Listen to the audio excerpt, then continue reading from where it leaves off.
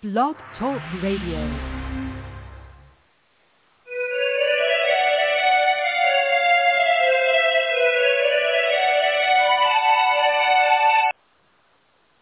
You know what? I just can't with the music this morning, y'all. It's too early. Good morning, my little desperados. Yes, I can't handle the music. I'm so sorry. I'm Raina Star, so you don't have to be. I'm going to curse a lot because it's been a week. I'm just saying.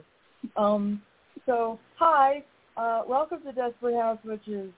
Again, I'm Raina Star, so you don't have to be. Desperate House Witches is not a G, PG, or even an R-rated show. So if bad language, bodily function, dirty talk of any kind might upset you, this is probably not the show for you. But that's okay. It's early. We have a lot of things to do today. Desperate House Witches is brought to you by the incredibly wicked one, the amazing Dorothy Morrison, whose candles, her limited edition, badass, Wicked Mojo candles are still happening this month. Go get them while you can. Go to the social media page for Wicked Witch Studios on Facebook. Grab that link.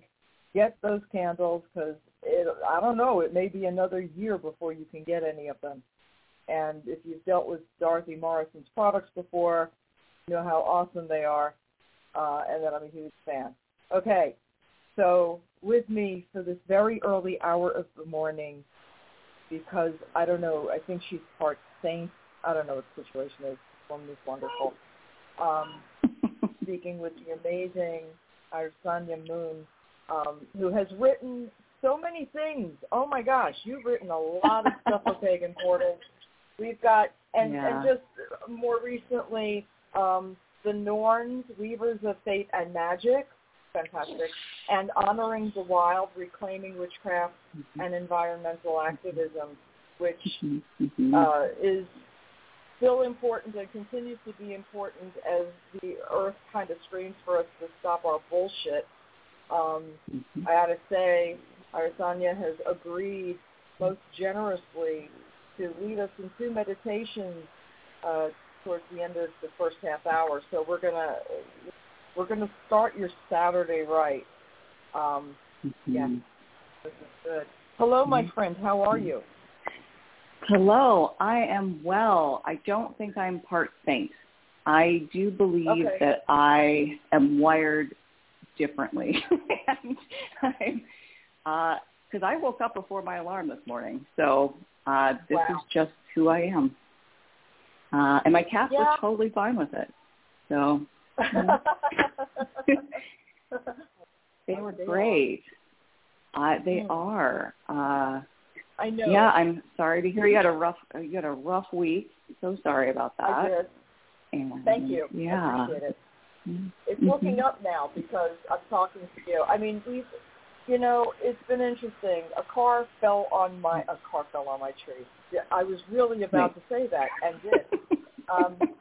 There was a huge rainstorm here in North Carolina last weekend, and about 5:20 something in the morning, we hear a crashing sound that sounds like half the building is coming down, and lo and behold, a neighbor's very large, very, very large tree, probably 75 years old to 100 at this point is how old this tree is, and it came crashing down against 3 cars and part of our apartment building. It crushed in the railing on the side of the building, so that's a completely unusable walkway.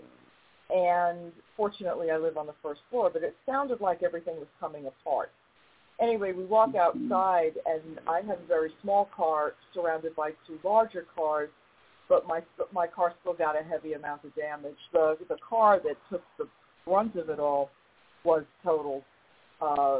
It's just amazing. Anybody who's a friend of mine online saw that I posted a picture of the base of the tree, and that was gigantic. So, it was just not a small situation. So, of course, we're doing all of the things that you do when something like this happens, you call your insurance company, you get estimates, yada, yada, yada. And that's where we're currently at. The car is at the shop. We spoke to the guy yesterday. I thought it was just a panel of glass. And the guy's like, well, there's this paint, and you don't want rust on this hood, and you don't want this, and you don't want that. And I'm like, I look at my car, who I'm very close with, and I'm like, is this your way of telling me that we're done? I mean, I don't know. So hopefully we'll see what happens. I'm trying to prep myself for every eventuality. But, you know, sometimes just don't see shit happening, and it happens, and you got to deal with it. And that's life. Bummer. Right? Still a bummer. Yeah. Sucks. I hear ya. It's not as bad as I hear you. It's not as bad as health issues. It's not as bad as you know. Yeah. Well, I mean, if we're going to look at things, all things being equal, all things aren't equal.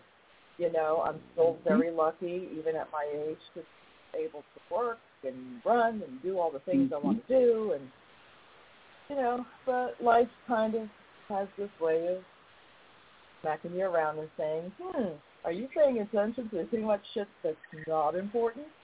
I'm very guilty. Very guilty. It's very real. Very real. It's the universe or whomever, whatever, is very direct and often, I say, heavy-handed in trying to get me back on track. So, little dramatic universe, a little dramatic. Yeah, well, it seems like it's over the top sometimes, but I think it's because sometimes I'm pretty thick-skulled, and getting through to me is not the easiest task for any entity. You know. Yeah, I'm a little stubborn.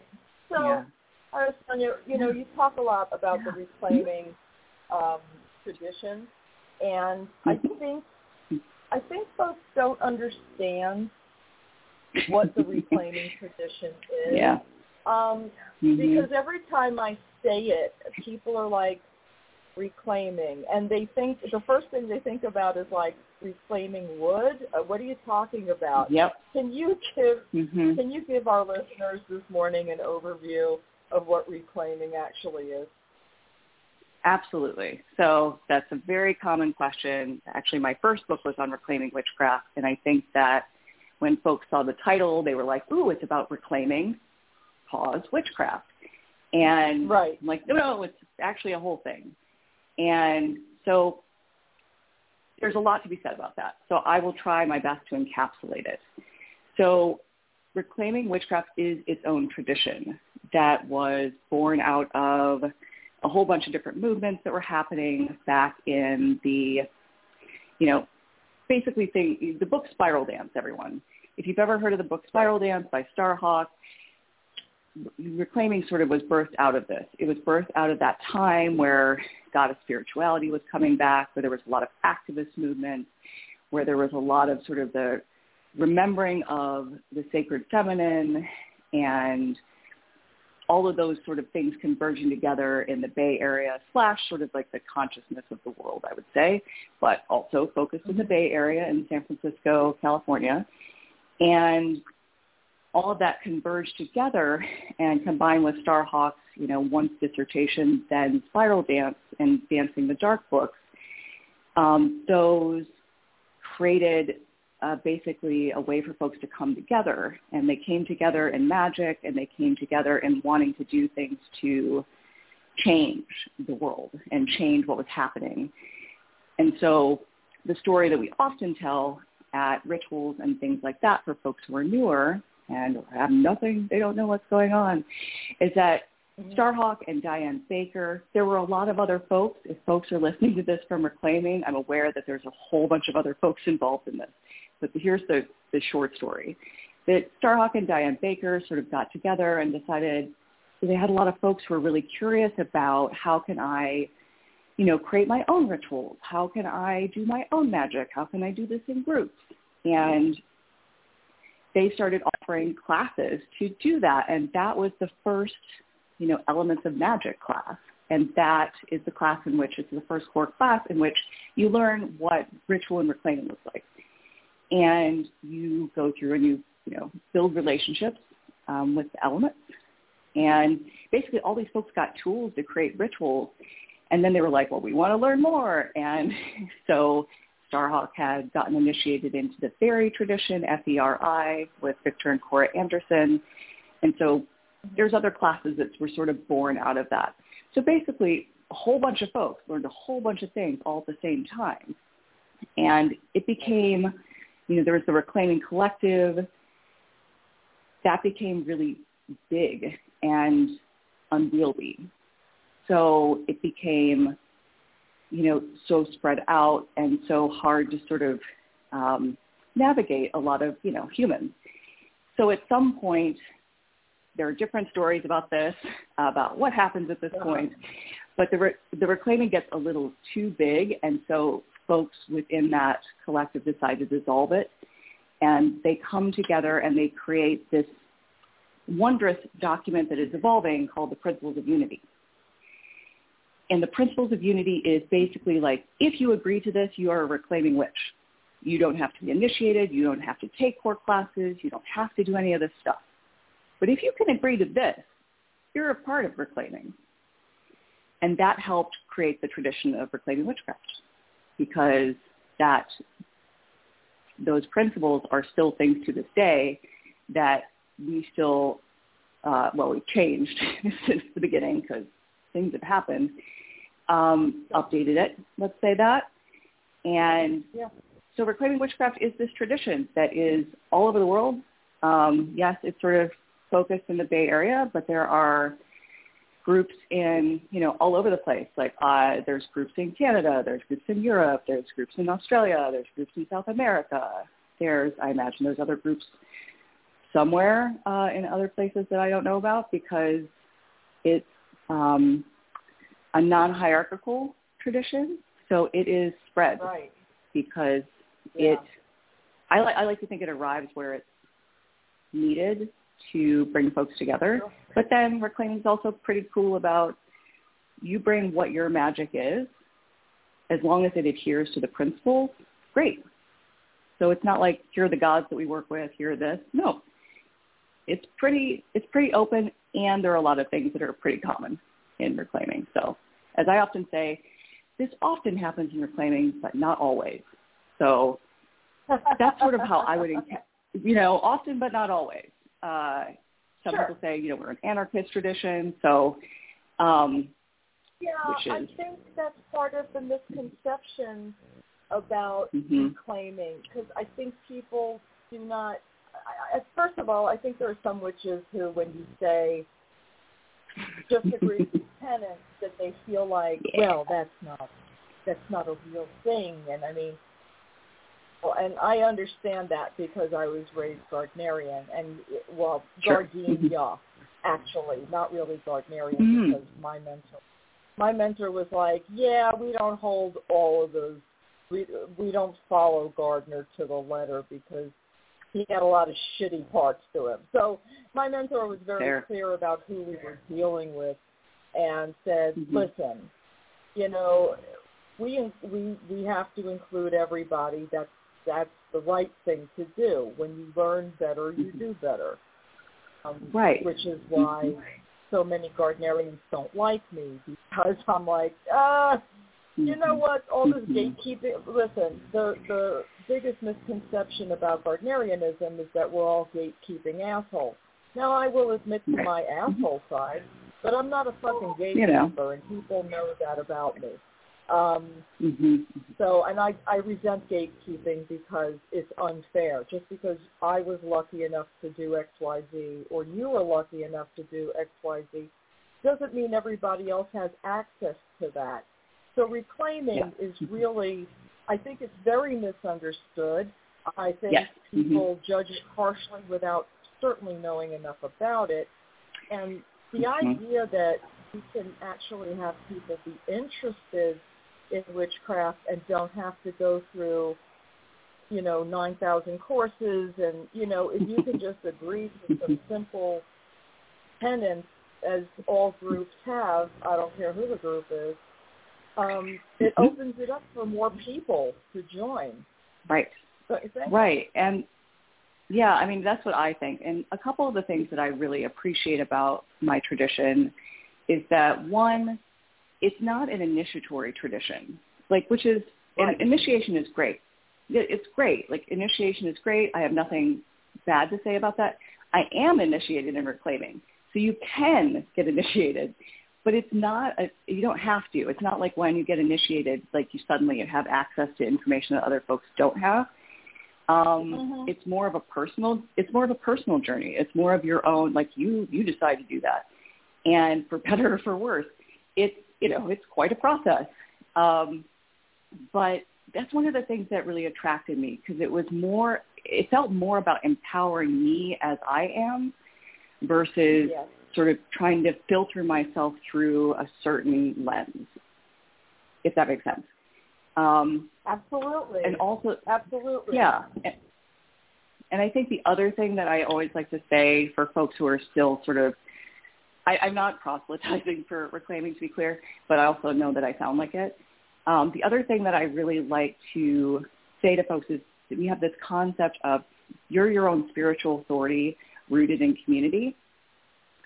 So what this looks like in action is, if I'm in a ritual and what feels good to me is to wave my arms around and to, really, that's the way I connect with energy, that's great.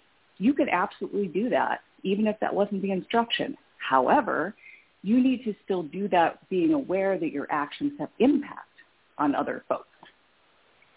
So my waving my arms around is great, so long as I don't hit the person next to me.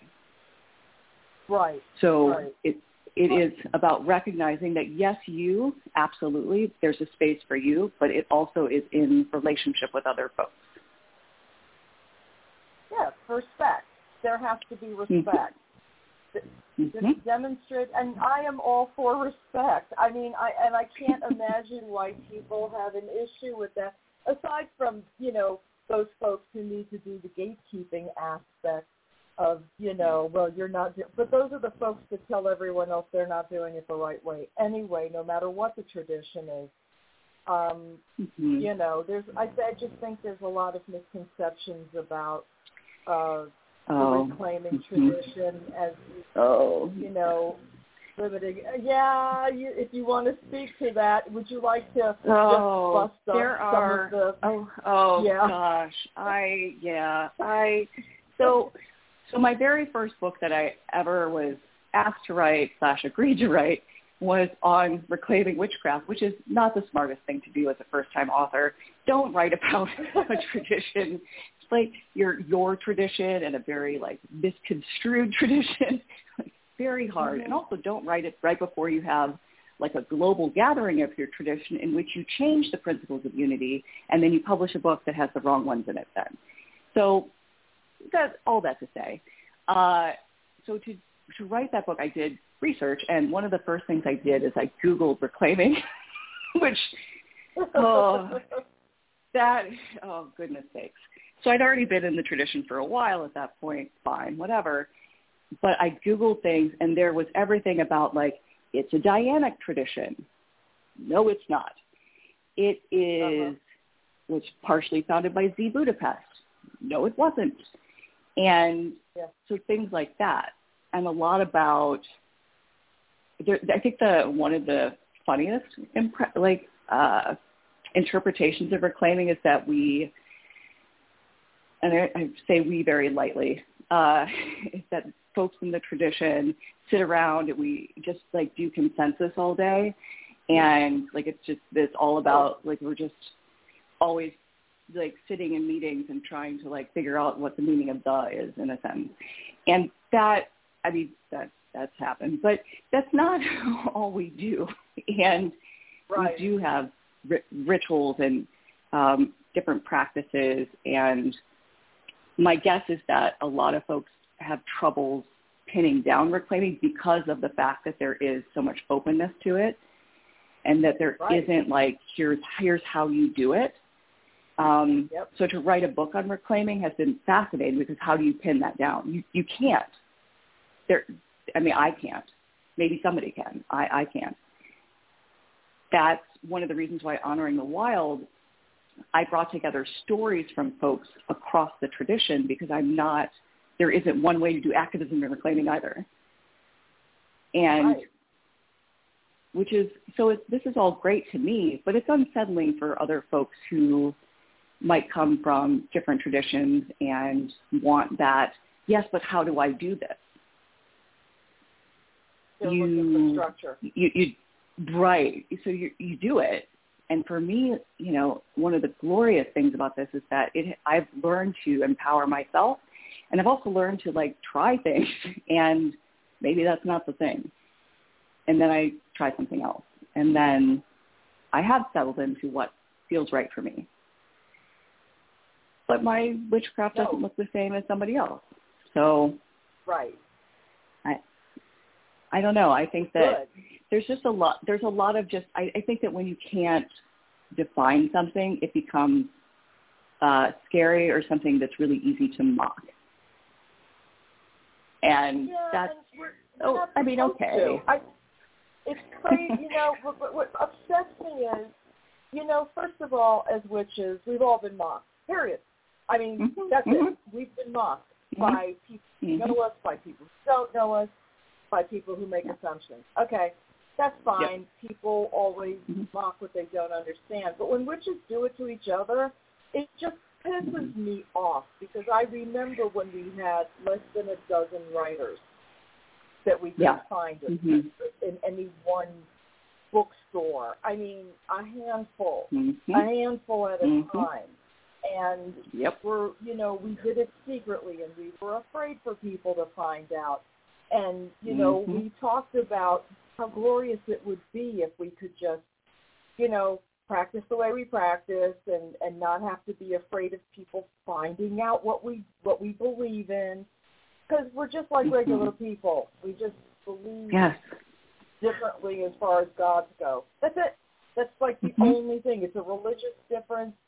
It's a religious difference, like being different from being a Christian to being a Jew.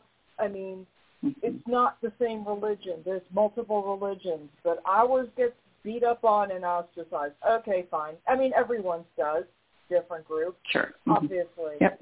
But we are the most notorious that people like to gang up on together. Yes. It's true. Yeah, it's fun. It's great. But I mean, it's... But you hate it when it comes from inside. Yeah, I mean, really. But also, I think one of the things that's just really true about humans in general is that humans do that. Humans, I feel like we're perpetually trying to find, we're perpetually asking the question of, am I okay? Am I okay? Am I okay?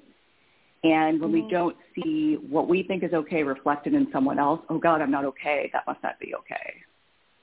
And at least that's, I think that's the way that it arrives for me, at least. Yeah. And I also, I also think that at our core, we also we want to find what's right for us, but then that does require us to step back and maybe not be like someone else. It's, it's that weird confluence of, wanting to be in community and wanting to be in the herd and wanting to be alike, but also but there's parts of me that are uniquely me. Right. How do we navigate that? And thus we have conflict. Yes. It's true. I think religion exists in any form on the premise that there is something in this universe that will love us unconditionally when we... That's it. Yeah. Yeah. I think that, I personally think that, we're perpetually wanting to be reminded or wanting to remember that we're not alone in all this. That all of this, I have to believe, is for some reason, sometimes vaguer some days than others, but that there is a reason for this. There's a reason for me. There's a reason for you. I have to believe that. Because in order to affect change in the world, I have to believe that. Because otherwise, what's the point of it being an activist? What's the point? Yes, if it's all random, why are we trying to save the earth? If it's really all Right. random, nothing we do is going to matter anyway, which is a really fatalist way of looking at shit. And I think as sentient beings, right, as sentient beings, we really don't want to believe that there's no rhyme or reason, even though we can openly say, we don't know the rhyme or reason. We don't know why. But maybe it will come to us at some point down the road. And a lot of the time it does. A lot of the time it makes sense after the fact. Even when you're going, like this situation, really minor, example being this car situation that I'm going through. Do I love my car? Absolutely. This car is like a member of the family. But it's a car. And it will work out one way or another. And it's not, there are people with real problems, and I'm not any of those people, and I know I'm fucking spoiled. And I admit it. And I hope other people have an easier life because my little hiccup is nothing compared to the pain and suffering that most other people go through. Yep. Period. And it's also very real. It's also very real. Yeah. It's also very real. Yeah. So I wanted to ask you a question, while I was going through Honoring the Wild. I kind of had the feeling, and I'm probably incorrect in this feeling, but I was like, if you practice reclaiming, should you be a vegetarian? You could be, but you're your own spiritual authority. So I would say, yep. I think that there are a lot of vegetarians. There's a lot of vegans. There's also folks that hunt. And it's a wide swath of folks, which is great, but it's confusing. There aren't a lot of rules outside of, I don't know. I don't even know if I call the principles of unity rules. Well, they're principles. Principles is a good word. Yeah, I mean, I like that word. I think my little wild heart doesn't like the word rules, and I think that's why I'm cringing at that. Because I think that because the principles of unity to me rings as, and I have the updated one in Honoring the Wild, at least updated for this moment. Who knows? We're probably going to change it again. No worries, folks. I think that the principles of unity they're stated as they are, but they can be expressed in a whole bunch of different ways. So because for example, part of it talks about, like, Honoring the Wild is actually a line from it, which is why I chose that title. Yeah. Our tradition honors the wild. That's one of the things. But that can look a whole bunch of different ways. It can be being a vegetarian. It could be, going out onto the streets and protesting this, that, or the other thing. It could be making sure that, folks in your area have access to a community so that in the face of ecological grief and the climate changing in this moment, that you also have resources for resilience. You have resources for coming back into contact with what's important and true. I have to tell you, the fact that reclaiming goes through continuous transformation and continuous update based on current and best information is one of the things I love about it, because when you are stuck in a practice that has no movement, it stagnates and dies. And I preach this all the fucking time. Anyone who listens to this broadcast who's ever heard me before knows that I constantly beat up on other Wiccans and Gardarians who want to beat up on me, because it's like, if you want to stay stuck, don't change and don't grow. But anything that doesn't change and grow dies. So in order to keep our traditions alive, we have to be able to move past. We were taught in the 60s, 70s, and even into the 80s, and move to more inclusivity. And reclaiming sounds very inclusive, which is a lot more than I can say for some other traditions. Yeah. So, yeah. Mm-hmm. And I love that about it because it should change and it should grow, as all things should do. So I have a real appreciation for that. I do too, and I think that I want to be clear too that I think sometimes when I talk about that and we talk about, inclusivity, and we change the principles of unity to talk about, trans folks, to talk about folks who have different experiences of the divine, to talk about how we're an anti-racist tradition. All of those changes came because we realized we were screwing up, right? And that white folks in our tradition were screwing up. And so it's not as simple as like, we came up with this. How great is this? Yeah, there were a lot of fuck-ups. There still are, right? Because human. Sure. A lot of things weren't part of the principles of unity because there weren't, how do I phrase this?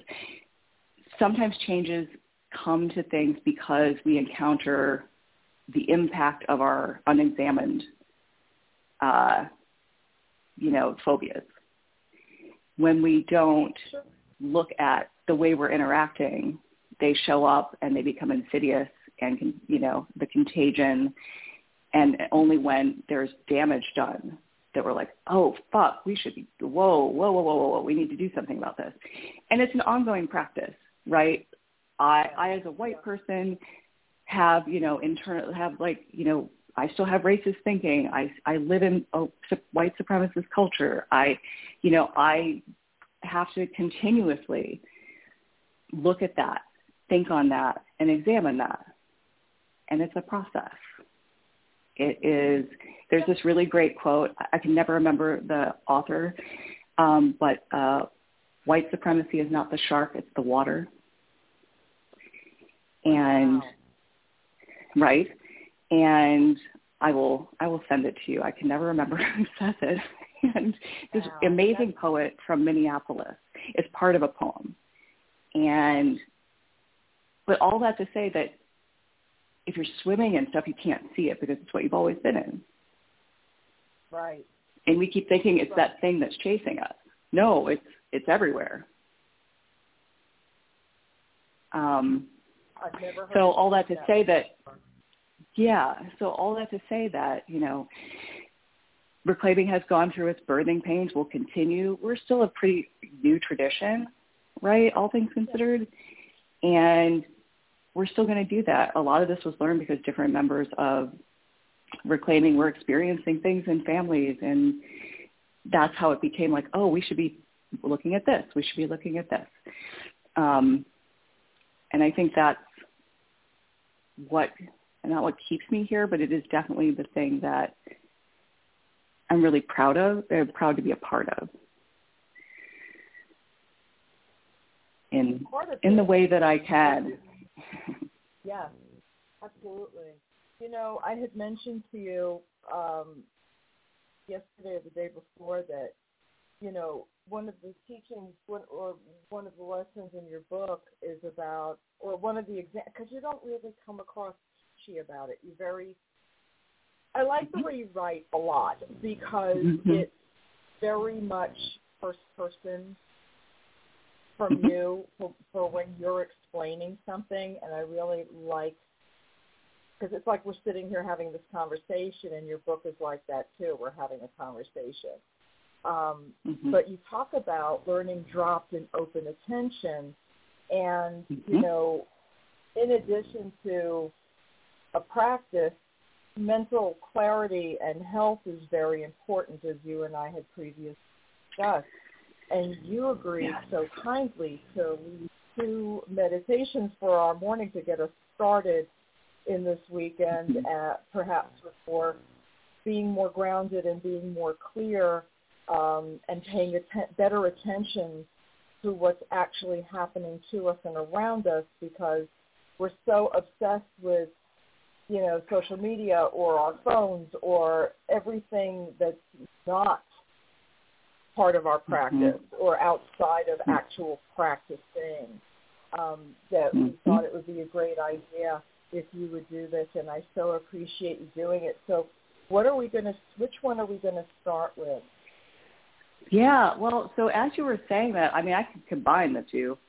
I'm adept in that. I could, so that would be longer. Okay. Let's see. So one of the things that's also part of reclaiming is that we're also kind of an improvisational.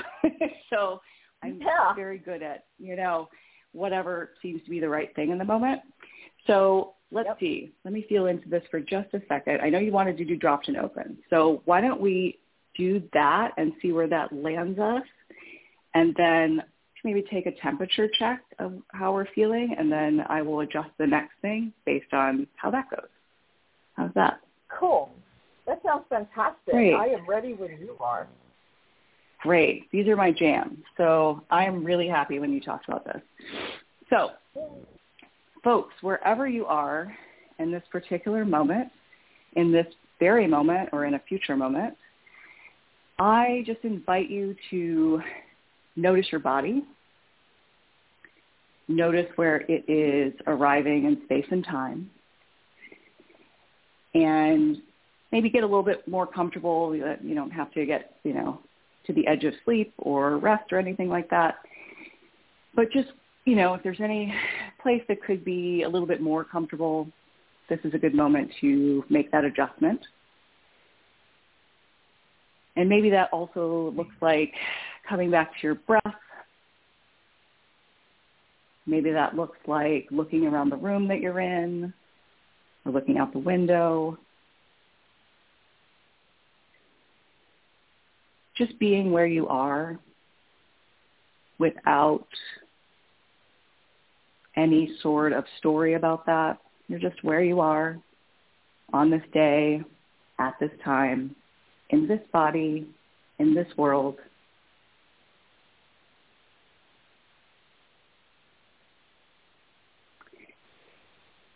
And part of Dropped and Open is to really come to who we are and to really come to this moment, to strengthen that. I invite you to notice where your attention might be wandering away, where it has wandered off to the next moment, where it has wandered off to what you're doing next, where it has wandered off to the past and, did I say that right? Did I turn off this, that, or the other thing? That conversation from yesterday, I don't feel good about that. Any of those different strings of attention that are sort of stretching out from you, stretching from the past, the present, the future, and start to roll those into your body. Now, you can do this in a whole bunch of ways. It might just be the sensation of that you're bringing everything back to you. It could be that you actually notice that there are threads of attention. It could be that you just take a breath, and in that breath you are pulling all of those threads closer to yourself. Maybe it feels good to stretch out your arms right now and gather them up as though they were, blankets that you're trying to bring closer to you. But start to bring all of those different threads of attention, all of those distractions, all of those thoughts, all of those places that we all wander off to,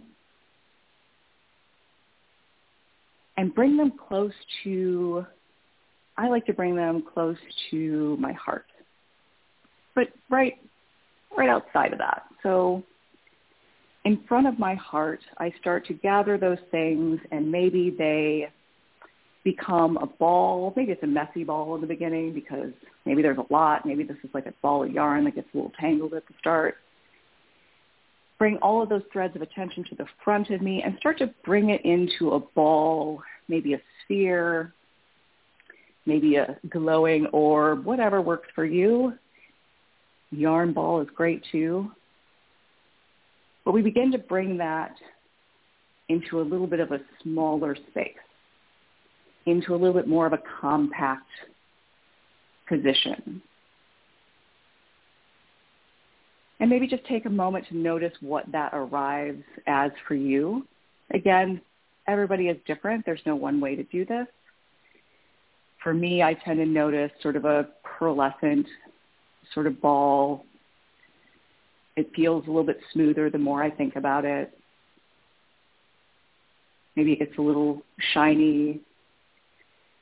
And it's usually about the size of what I vaguely remember to be a fast-pitch softball. Mm-hmm. It could be smaller or bigger for you. But as you notice that and as it really gets a form that works for you, just allow yourself to notice it rise up. It's not going to go too far. It's not going to go too fast. Just sort of rise up to the top of your head. All that attention that you've brought in, all of those lingering, languishing parts of our attention, compressed and brought up to the top of your head. And just notice how it's there in this moment, if it's changed, if it hasn't. And then just as easily as it rose, just as gently as it arrived, just as wondrously as you created it, it begins to drop down the back of your head. Very slowly. This is gentle. It's Saturday. Gently moving down the back of your head, maybe coming down to the base of your neck, and gently traveling each of those vertebrae. Traveling down slowly, easily, insistently, gracefully,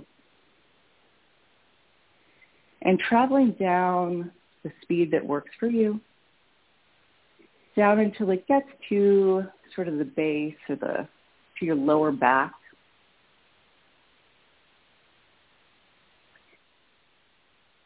And once it arrives there, or maybe you find it needs to arrive somewhere else, again, choose your own dropped and open adventure.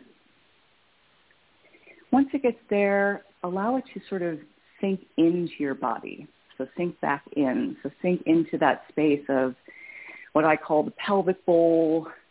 Maybe it's the place of your will. Allow it to go and wander and arrive inside that space of your body. And what was once a ball, it begins to expand. Expand to fill that space. We all have different sizes spaces. So it expands just inside your body. And just notice what that feels like. Notice how that changes your energy throughout your entire body, or maybe just that space.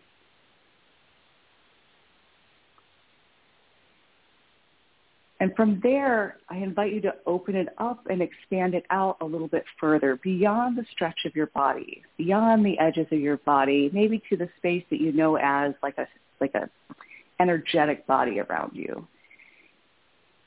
So that might be, 6 inches out.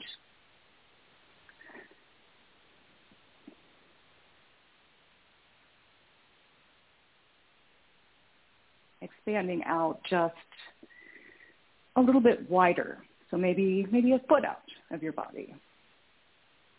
Expanding that awareness out just a little bit more. Some people might notice this as a disc. They might notice it as like a bigger ball. Again, choose your own adventure.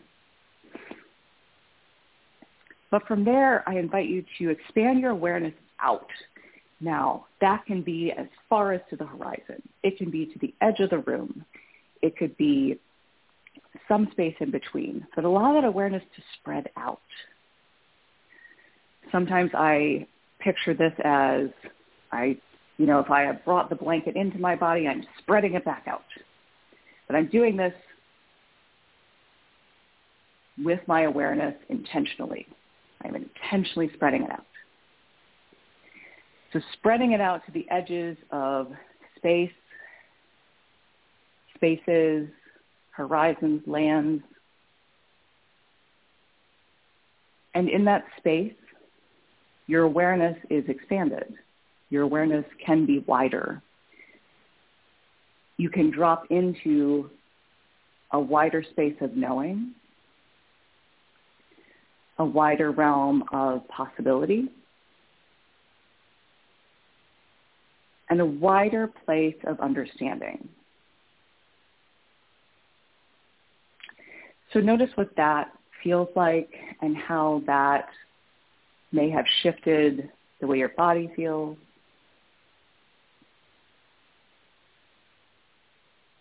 The way that may have shifted how your mind feels. The way that shifts what you can be aware of when it is more of an intentional act. So in this space, you could take a walk around your space that you're in right now. You could take a physical walk. You could take a mental walk. You could travel out to different edges of the space and drop into them and ask yourself what I might want to know in these moments. You might explore the different sensations and the different nuances of this present moment. Often this exercise can be used to drop into a wider awareness, and it can help inform planning a ritual. It can help inform noticing different messages, energies, whatever, in different physical spaces. Or going for a walk, doing a dropped and open, widening out your awareness and seeing what arrives then. It's a lot of fun. But I think from this moment, yeah. Mm-hmm. I was just going to say, during this, I was able to actually, and I know this sounds ridiculous, but I could hear birds chirping, which is a sound I have loved and missed. Sometimes you miss something without even knowing that you're missing it until it happens again. And this just brought me to an awareness of peacefulness, which I think is so hard to. This absolutely so brought me in such a gentle way, and I'm starting to now see what you're talking about as far as the drop and open. I think I was missing the open part. The dropping off the bill. Dropping hard.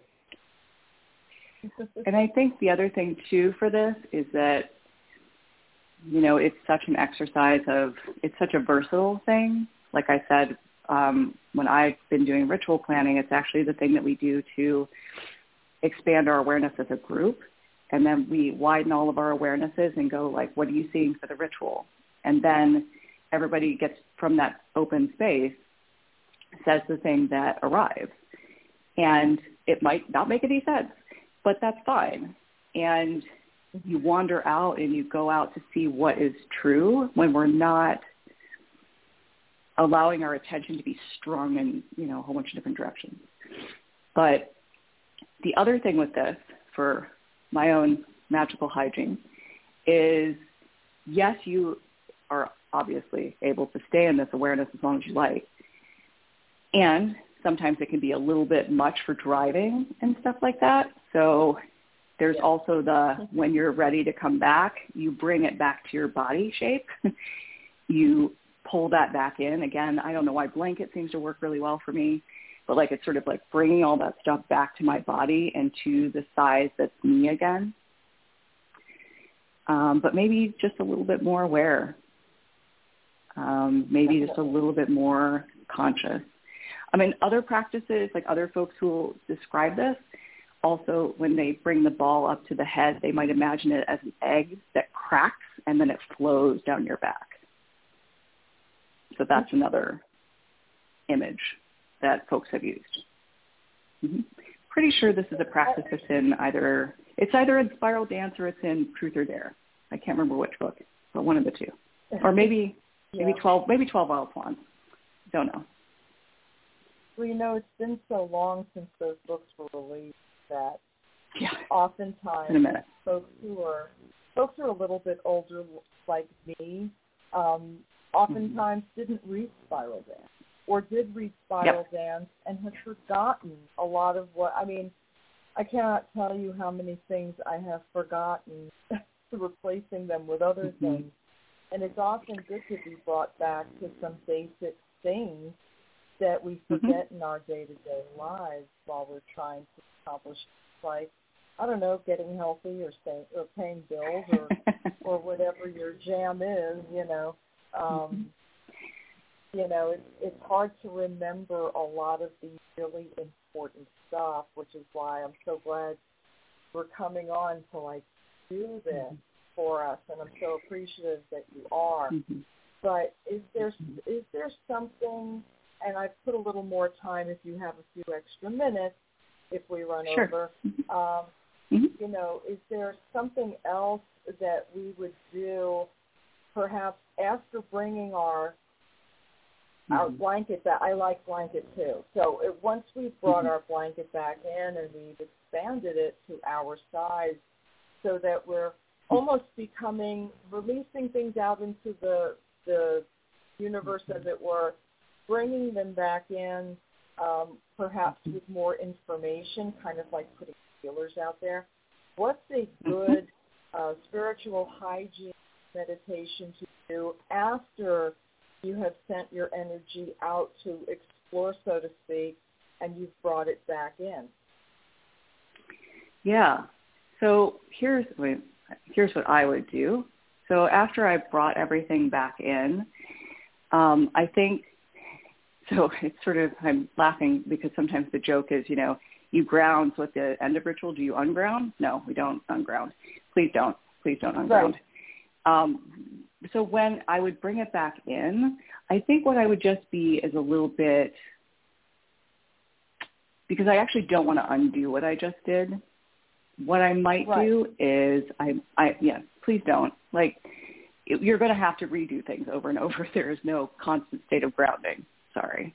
But at least I haven't found it. I yet to find it. No. So when I would bring this back in, I think what I might do is a practice of, with that feeling or that message or that sensation that really feels like, oh, I want to remember this, what I would do is I would find a place on my body and I would touch that place and I would say, excuse me, I need a sip of water. I would touch that place and ground that feeling, that message into that place. I would be very intentional about, you know, it could be any place in your body. I often touch my heart, but I think that it could be your right thumb, whatever. But touching that place and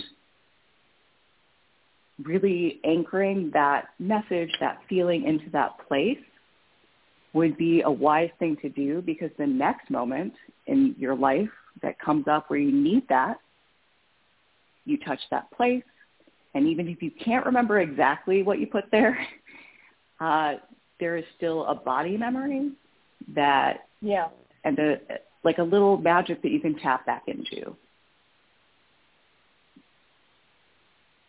Yeah, I'm putting my hand on my heart right now, and I'm feeling the sensation that I felt at my most happy point during the guided meditation we just did.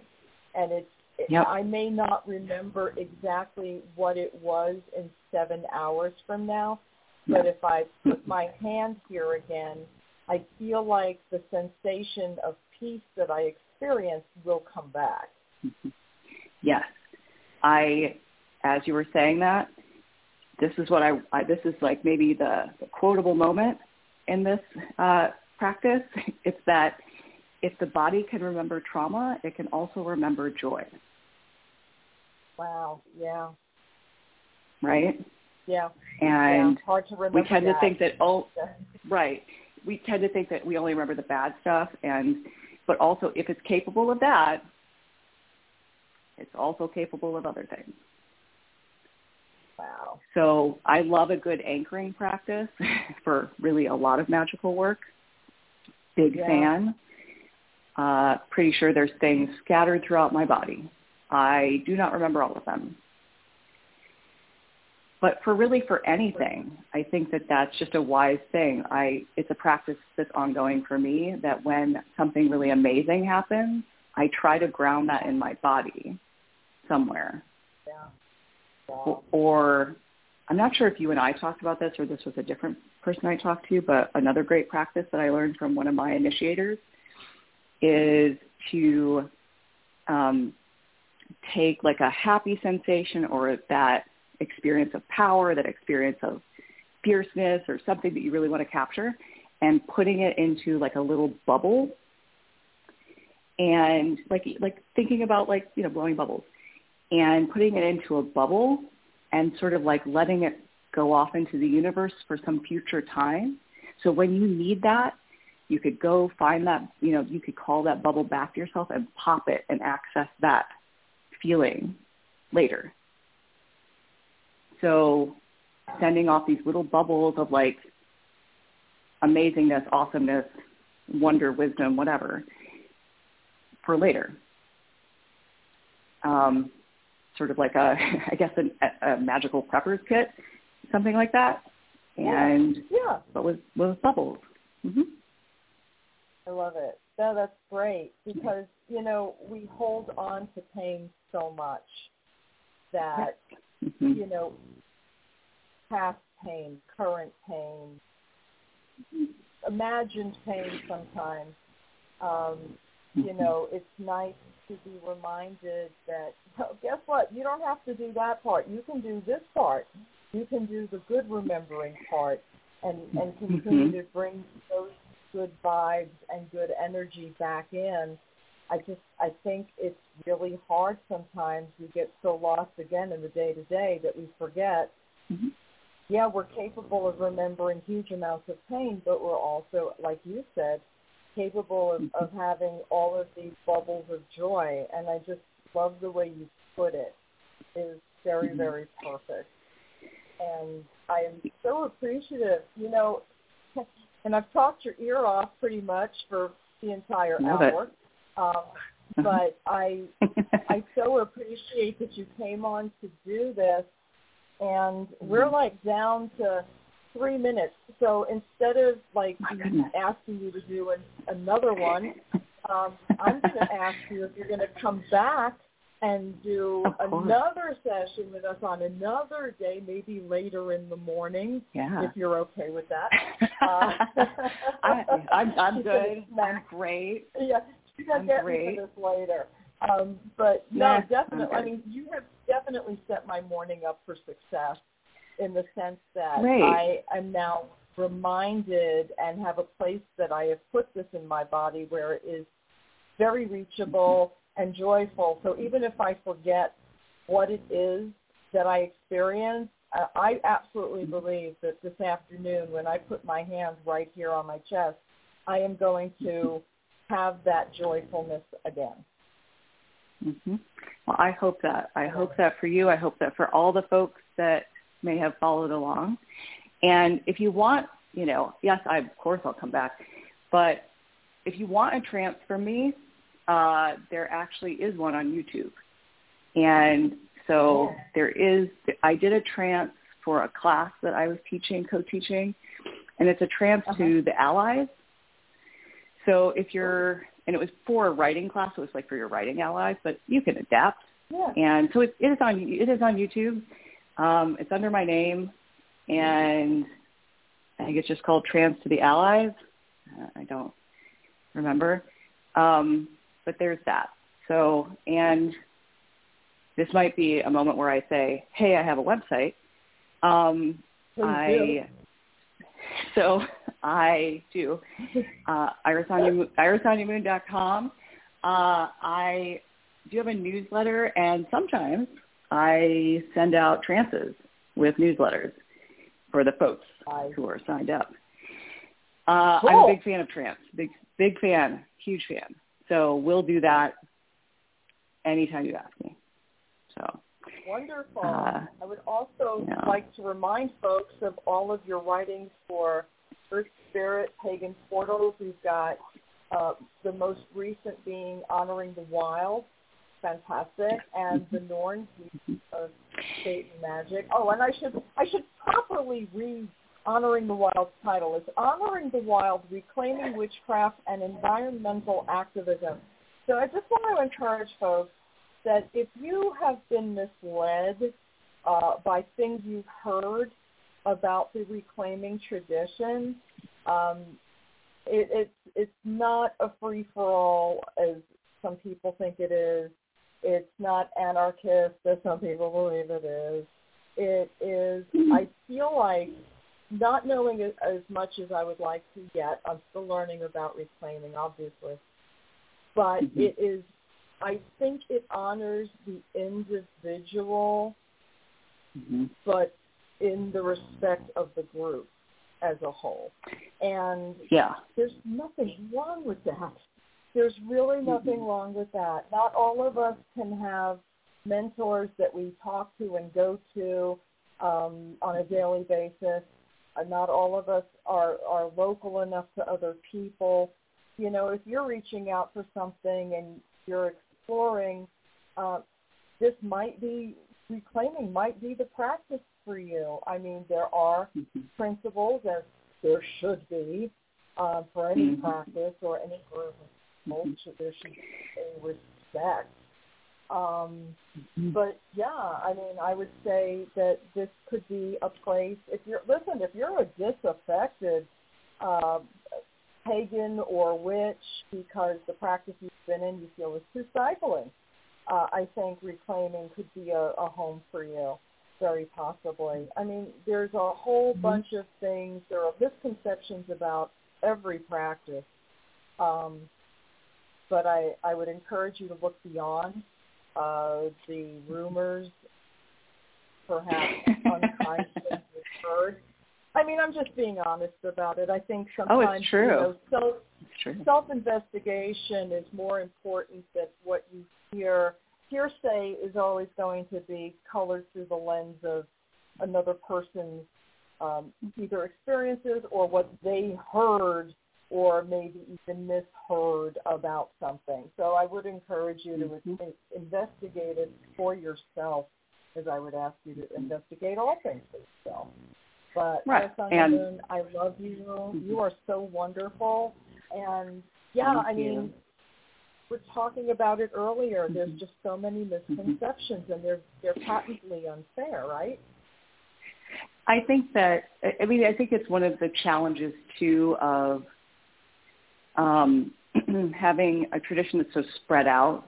I mean, there's always going to be, folks don't all do the same thing. So, we're not, there are stories that aren't great because, people and time. So, but also I think that, the history of reclaiming also came up during like the internet and where everybody was writing everything. And so things get confused, they get jumbled. And for me personally, reclaiming is really an experiential tradition. It's kind of an oral tradition. You sort of have to be in it, and not in a culty sort of way, but you have to be in it to sort of understand what that means and what that looks like. Because Spiral Dance was written a minute ago, and that was that moment. And there are things in there that were the foundation, but not necessarily what things look like in practice now, right? So go to a public ritual. A lot of rituals went online with COVID, and so definitely different, but definitely a good way to get, a little bit of information. And again, experience is best, I think, personally. Yeah. Wow. Find out. Try it first before you, Thank you. I always have a great time with you. Thank you. Yes, and as you were saying, try it first before you judge, right? Yes. Try. Yes. Please. And and also like the Norns book that keeps getting referenced isn't coming out till July. So we'll talk about that more when we get closer to that. Yes. And I have another, if you're into environmental stuff too, I have another book coming out in December. Who knows? Whenever Amazon wants to release it.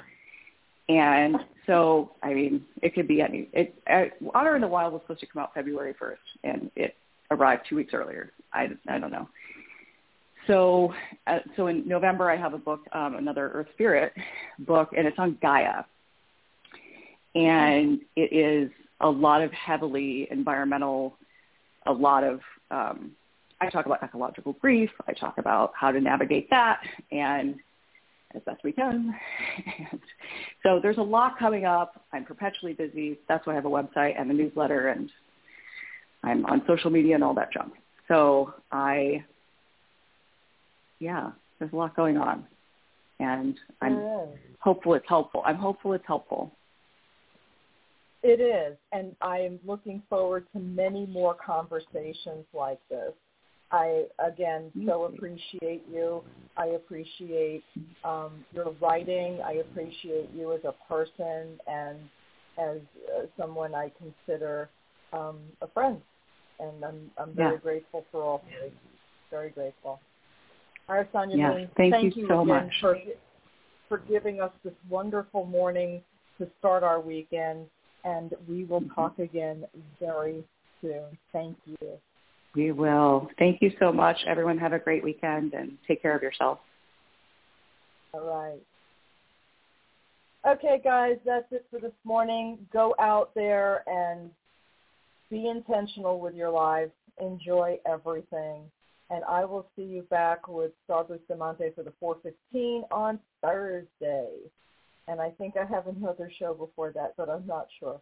So forgive me, it's early. I haven't had coffee yet, but boy, this really did start my morning correctly. So I love you all, and I will see you later. Bye.